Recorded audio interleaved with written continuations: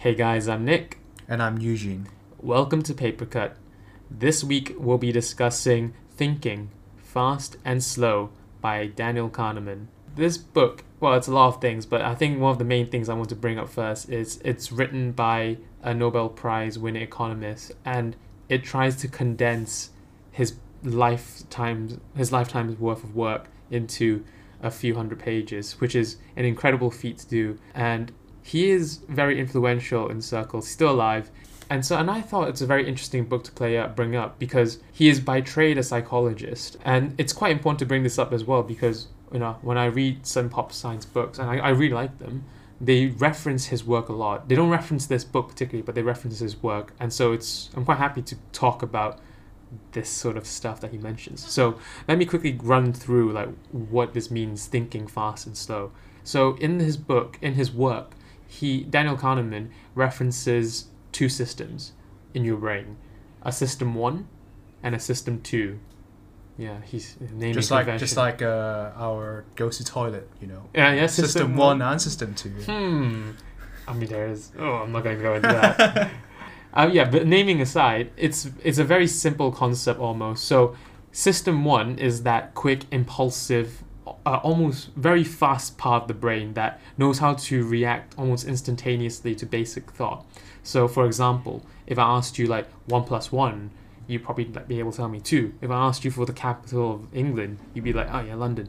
Stuff like that. Really fast, really quick stuff. Almost second nature, instinct. System 2 is that slower, more rational part of the brain that handles complex computation. So for example, if I asked you 37 times 23, now Eugene, I'm not a maths genius, so I can't give you that straight off the bat. I'll need some time, but I know it's 2113. Yeah, no, it's not. Yeah. It's no, not. It's not. It's not. You tried. Not. It's not. You tried. It was quick though. It was quick. It was quick. That it was wrong. impulsive. It was system 1, right? Oh my god, that's still wrong. Okay, or something like parking into a very tight parking spot. Now, obviously, I guess the next thing to say is some things from system 2 can feed into system 1. So you can start off with something, you might not know what you're doing, but if you do it enough, it gets to system 1. A good example of this would be chess players. So let me ask you this, right? When you they did this experiment and they took a chess grandmaster and a chess newbie and they monitored their brains, okay? Uh-huh. Which brain do you think fired more? So which brain do you think was working harder? I want to say the chess master, but actually when I think about it, right, the chess master would just know what to do, right? Exactly. So it will actually be the noob, the newbie. Yeah, the newbie. And you're completely right. That's what they found. The chess master, their firing patterns have just gotten, efficient. They know the best moves already. They know everything because they've seen it all before. Whereas the chess newbie is thinking, can I do this? What if I do that? What if I do this? And they're only thinking maybe 2 steps ahead. And so it's the same thing. Once you get good at something, system 2 can jump into system 1. And that's what this book focuses on. And in terms of the book, I really enjoyed it because it's influenced a lot of pop science and just psychology in general. And it's one of those things where it's worth noting that he's a lecturer at Daniel Kahneman. And so he knows that if you just simply tell people non-stop what to do, what to think, you're going to lose their interest. And so throughout his entire book, he litters it with questions and then they're not insanely hard questions, but they are questions that make you think and go, I should have known that. Because he knows that the only way to get you to get engaged is to show you that you were wrong in one way, or maybe your thinking didn't lead you to where you thought you were going, and try and show you a different paradigm, which is very powerful storytelling in itself. I like that part of it. But I will say this, I feel like in his book he splits into 5 parts, but for me I felt like it was split into 3 parts. The first part being the most interesting, the second part being okay, and the third part being a slug to read through. And I really did feel that at the end, by the third final part, I was like, can we just get through this now? We're so close to the end, I might as well finish it. And yeah. So what, did it start off being interesting and then... Yeah, because I think the beginning parts were the parts that were paradigm destroying. Oh, okay. So you have this idea in your head, and then he kind of comes in and shows you, actually, you are wrong here, here, and here, and this is why. And it's that good one. It's not like in your face, you're wrong. It's more like, oh, it's a gentle, oh yeah, this is the better way to think about it. Okay. So, and you have that. Whereas in the final part, it couldn't really live up to the first part. I guess so. I guess otherwise he would have to break his own paradigm. Oh my god. Yeah, go full circle. Yeah, go for Stephen Hawking. Go for Stephen Hawking. But yeah, that's the thing. Like, it was really hard to live up to the first half of his book. I don't want to go into that. Some people might have enjoyed it, but that's how I felt about it. But there are some ideas in the book that I really want to talk about. So, without further ado, let's jump into it. Mark, Eugene, my first question to you is: you haven't read the book, have you? I have never heard the book until about 2 hours ago. Ah, okay, wonderful. I think one of the main reasons I picked it up was because it was like I saw this penguin cover on it, and it was in all the bookstores I went to. Oh. That's like, and I went, okay, like it's penguin, interesting. like Publishing penguin house. Oh yeah, okay. Yeah, and I thought, okay, it's interesting, and I kept going back and I kept seeing that book on all the bestsellers list. So anyway, that's just a little sidetrack. But here's a question for you, Eugene. What is the point of thinking? For me, I would say is to make sense of stuff, right? To be able to go through the path of logic and reach the conclusion. I mean, there is a definite Oxford answer to it, but that wasn't what I was aiming for. Mm-hmm. But I definitely see your point. Like, you're trying to make sense of things. My favorite definition is the whole point of thinking is so that you don't have to think. Because if you think about it, like, thinking is a very taxing activity. Well, when you do it correctly. And even if you do it incorrectly, it's still very taxing. You have to use your brain, you have to explain and logic your way through a lot of things. The whole point of thinking in the System 2 sense is to try and not to use System 2 when you don't have to. Yeah. So it's almost by design that our System 2 wants to shove everything to System 1 if it can. How he structures this book was, he starts off with like a few statistic things. So he shows some statistics and how we can sometimes misinterpret them. And then he goes into how our System 1 fails us. So I don't know you, but I was taught in school about statistics, and I personally just took it at face value, in that I looked at the statistics course, I said, okay, learn about this, just apply into the exam, and that's it. It's just maths, right? It's just maths. Just maths. Just ask you a question, what's the average of this, you plug it in, you get 3 marks, and then you repeat that for 60 times, and then you get 100. Yeah, that's precisely it. Yeah. So I never really thought about the implications of certain things until this book came up with a few ideas that changed the notion of how I thought of things. And one I really wanted to share was this one about reward and punishment. So let me ask you this. Do you think people learn better through reward or punishment? So for example, if I wanted you to do a task, okay, let's say flying a plane. I gave you the training, I recorded your performance, you are now an average pilot.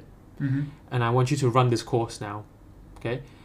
Do you think you would perform better with reward, as in positive reinforcement, or do you think you would do better if someone said, oh, you were shit at this, you were bad at that? Which one do you think is better? Well, I know in the military they do negative reinforcement. Which one do you think is better? I want to say positive, but I feel like it's negative.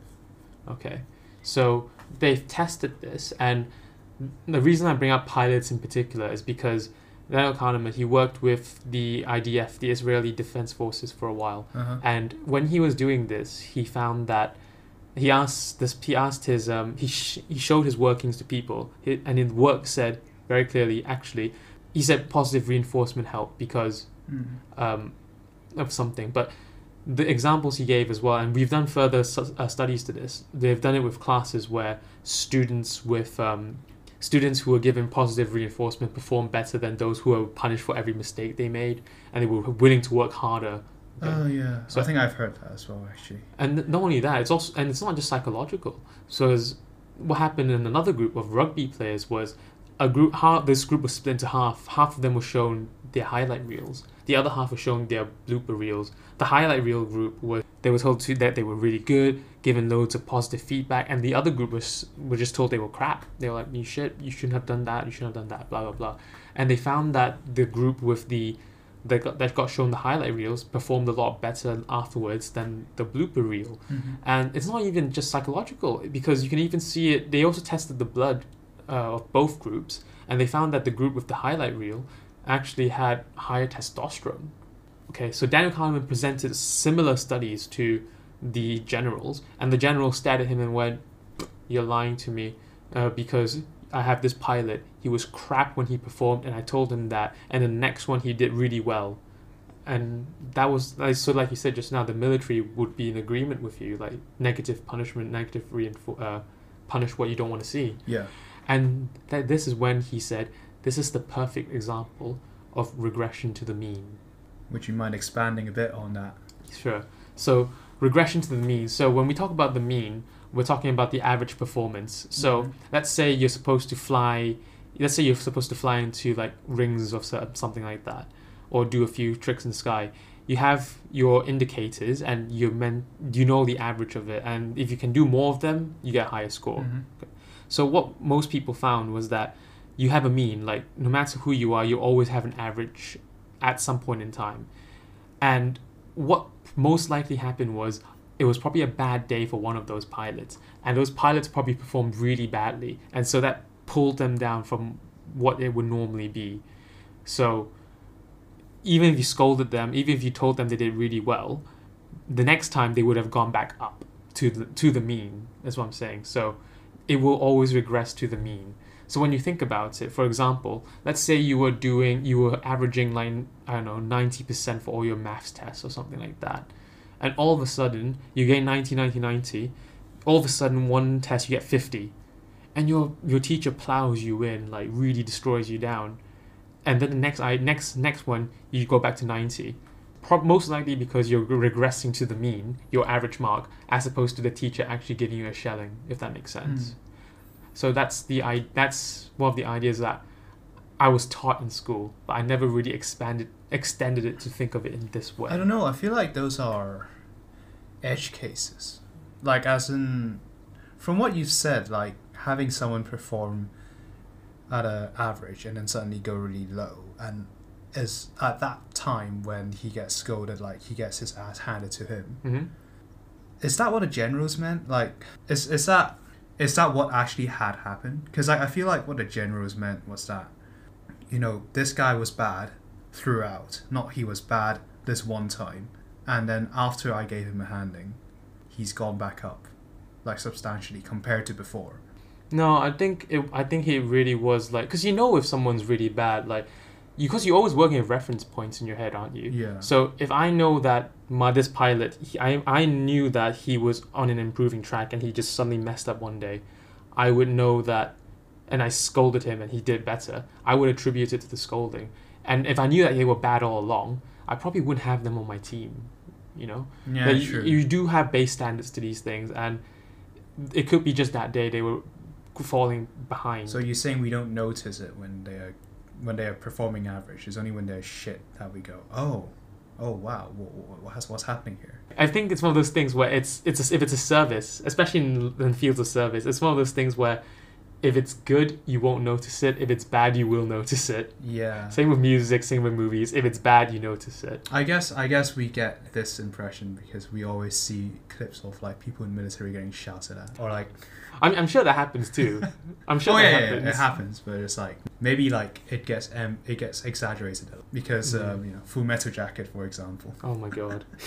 Exactly. One of the points he brought up, which I thought was quite interesting, was sort of the case of extreme emotion as well. Mm-hmm. So I don't know how this will fly in some circles, but he mentioned that if you're depressed, don't worry too much about it, because depression is an extreme feeling. It is an extreme. It's an extreme state. You will regress to the normal. Now, some people will look at that and go, "No, it's medical. Blah, blah, blah. There are so many factors to it," which is true. But to me, I look at it a bit more optimistically and go, "Hey, there is always light at the end of the tunnel. Like, you will come back to the normal state."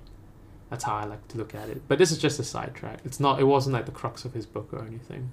So yeah, so what he's saying is like, if things seem bad in your life, it's because they're worse than what they normally are. Exactly. And so by definition, because your life's average is better than what it is now, it will go back to what it is before. Exactly. Okay. Well, hopefully, assuming there's nothing else. Yeah, But yeah. exactly. But yeah, Okay. I think that you got the point. There are other interesting bits as well. So I'll touch on this one very briefly because I thought it's interesting to talk about, but I don't want to expand on it too much because I can't do too much justice to it. Have you ever heard of the law of small numbers? Can't say I know it well. Okay, let's take the reverse of it. So central limit theorem.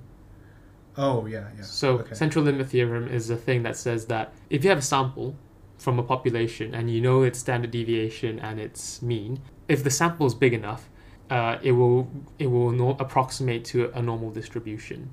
And so that is the case where the number gets very, very big. So if I pick very many people, you will find this distribution. So a lot of small numbers in my mind is basically the reverse of this. What happens if I pick very, very small numbers of people instead? Then it won't be... That'll be skewed, right? It will be very skewed. Yeah. And that's exactly what they find as well. And I don't think I'm expressing this point really well, but the point he was trying to drive at is, for example, if you want to say something like all red-headed people are really pale, and you only had like 5 people to show for that, it doesn't really prove your point. So let me give you a better thought experiment. Let's talk about hospitals and babies, okay? So assuming that boys and girls are born more or less 50-50 across the world at any given time, which hospital would give you, on any particular day, more boys than girls being born? A bigger hospital or a smaller hospital? Smaller. Why? Because there's less variation. Yeah, I mean, right? yeah, less variation, and like you're focusing on like small amounts of people as well. And the point he was trying to drive here wasn't like some statistical trick. It was more like these are in our lives. We work with small samples. We work with a finite number of people, and it's these samples that we see, and we normally extrapolate from these small samples to the entire distribution, and that's where the trouble comes in. And so he goes on in his book to talk about heuristics. And maybe I'm just stupid, but for the longest time I had no idea what a heuristic was. And then someone just told me it's just the model. It's just a simple model in your brain. Mate, I actually didn't even fully understand it just now. I mean, now you know. It's just a simple model. I remember hearing it a lot in the lectures that we had. Oh my god. And you're just like heuristic model, heuristically thinking. I'm just like, what? Can you just explain what that means, please? I'm so glad I'm not the only one. Yeah, no, that's exactly That's how I probably felt. like 9% of the class. Oh my god. But now you know, it's just a simple model. That's all it is. And so here's some tricks that our system 1 brain falls into. So I'll start the first one, okay? Here's a question for you. I want you to guess how old Gandhi was when he got assassinated, okay? Yeah, bit of He got assassinated? Yeah. No. I'll give some reference points of other people who got assassinated. So JFK, Kennedy, 46 years old when he got assassinated. Lincoln, 56 years old. Martin Luther King, 39 years old. Not assassinated, but got shot anyway. Alexander Hamilton, 49 years old. How old do you think Gandhi was when he was assassinated? I thought he was like 60 something, or like 50 to 60. I forgot what the exact age was, but I remember he was quite old. 78 years old. Oh, okay. Okay, and I don't know, maybe this might not be my most brilliant example, but I like to think that what I did there was something called anchoring, where I tried to bring your thoughts, I tried to skew your idea down a bit by giving you fairly young people. Yeah, I mean, like, if I didn't know at all that when he got assassinated he was old, I would have been like, I would guess the average of those numbers, which is probably what you wanted me to say, right? Something along those lines, but I mean, even when you knew he was old, you probably, if I gave you like older people, you might. But yeah, I would have said like 80 or 90, but exactly. Yeah. But here's the scary thing, okay? So they did this experiment.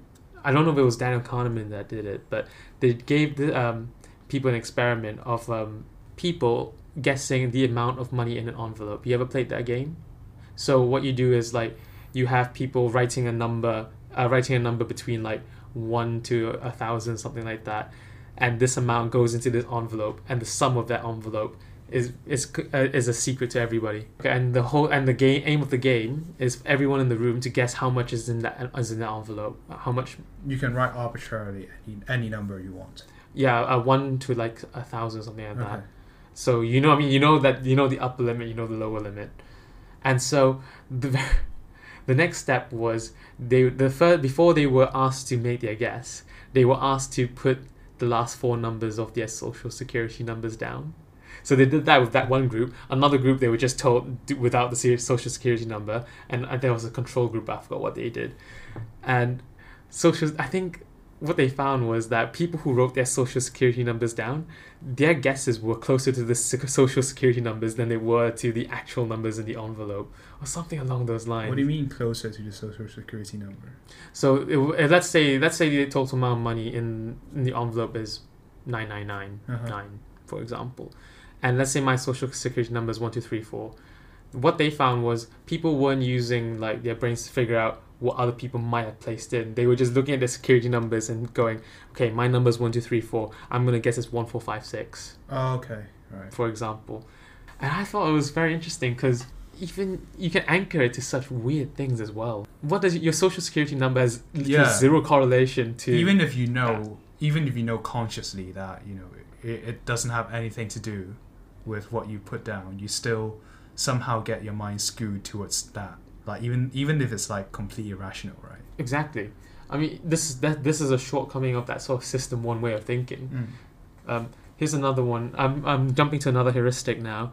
Availability. So we judge events based on how easy it is to get information about it. So a good example would be if I say this. What's the first image that comes into your mind when I say slavery? Lincoln. Okay, fair enough. But you think of the Atlantic slave trade, right? Yeah. Whereas, Atlantic slave trade, I think we mentioned a few episodes ago, was less than half of the entire global slave trade in like the worst days. Like the Middle East had it worst. The original word slave come from Slavic people. We talked about that. Like these won't cross your mind, but the fact is, it's so prevalent. That's the first thing jumps to mind, right? Like the whole Atlantic slave trade. I mean, you mentioned Lincoln, but I'm just gonna assume. Yeah. That's basically all I was saying, right? Exactly. And if I asked you, like, when I ask people about sharks and shark attacks and shark deaths, my parents do this all the time. They go, "Be careful with their sharks." What they don't understand is I'm more likely to die from a vending machine falling on me, or what's the other one? A car crash. Yeah. But they never say, watch out for that vending machine, watch out for that car. I mean, they say watch out for that car, but never that vending machine. Okay, here's another one that it's somewhat linked to the availability one as well. It's called the representation heuristic. You're assessing similarities and organizing them by like a prototype. So here's an example for you. I'm going to describe three women, and I want you to guess which of these three is most likely to be Christian. So we have Alice, who is a school teacher. Betty is a school teacher who helps charity drives out, and she donates money to UNICEF quite often. 3. Charlotte is a school teacher who is good friends with a well-known pastor in an area and frequents a cafe near the church. Second one. So you think Betty is most likely to be Christian? Yeah. Okay, how come? Because charity work. Well, being friends with a pastor doesn't really say anything about your religious faith. You just happen to be friends with someone who is a pastor. Like cafe near a church. Good cafe. I don't know, it hasn't got anything to do with the church, Okay. I live near a church, doesn't make me a Christian. Alright. Let me ask you this. Are there more school teachers, or are there more school teachers who help out in charity drives? School teachers. Right. So let me ask you this. Is it more like, so we have a bigger number of school teachers, right, than a bigger number of school teachers who help out on charity drives. So by logic, if you have more if you have more school teachers, you will also have school teachers who don't help out on charity drives, but who also identify as Christian, right? Yeah. So by that logic, because they were all school teachers, the others were like additional points. So their pools are smaller. It's more likely that the school teacher, just Alice, is more likely to be Christian, all of them, because it's just a bigger pool of them. Statistically speaking. Okay. I mean, yeah, because you just have more. It's just a bigger pool. That's all it is. And what happens here is that we think in stories. Like humans are very story-driven animals, and so we like to think that because this person does X, Y, Z, he's more likely to do this. It's much easier to believe that like a Christian would do like charity things rather than just being like doesn't do like just a position. It's much easier to think of it when there's a story involved. And there are further stories to this, but I can't call it off the top of my head. I think that was an Okay. interesting example. I think that illustrates the point pretty well. So these are just some of the examples I wanted to bring up. And of course, he touches on things like loss aversion and optimism as well. So you look at losses and people assume losses. It's much easier to accept $50 than to lose $50, if that makes sense. We see that loss of $50 far worse than gaining 50. Yeah. You feel that, right? Like you feel like if you lost $50, Mate, I feel I've lose 50 cents. I'm like, give me my money back. exactly. And I mean, optimism as well. Like there's a part where he talks about how sometimes we're a bit too optimistic, but I don't want to go into that right now in the interest of time. But I mean, these are some of the things that he talked about that I thought was quite interesting. Okay. And in the end, he has this very poignant point. And I always talk about that third part as being very boring, and for the most part, it was. But there was one part that I would like to share, and it's a part about focus. And so he's saying that, human beings, we're not perfect, but the one thing that we can control in our lives is our ability to focus on something. For me, I look at that and I went, it's good to focus on the good things that happen in life, because, there's a lot of shit that happens, but sometimes it's that ability to focus and draw on those good things that make it much easier to pass by. And it links in to a quote that he says very nicely. Nothing in life is as important as you think it is while you're thinking about it. Like, you think you're in a really shit situation, but in reality it's never really that bad. In the grand scheme of things, right? In the grand something is as important as it is only when you make it to be. Like, you give value to whatever you see. It doesn't come with value. And also, like, I suppose when you're in the heat of the moment, you feel like, shoot, this is the only thing that matters to me. But in reality, like, it really doesn't. It really doesn't.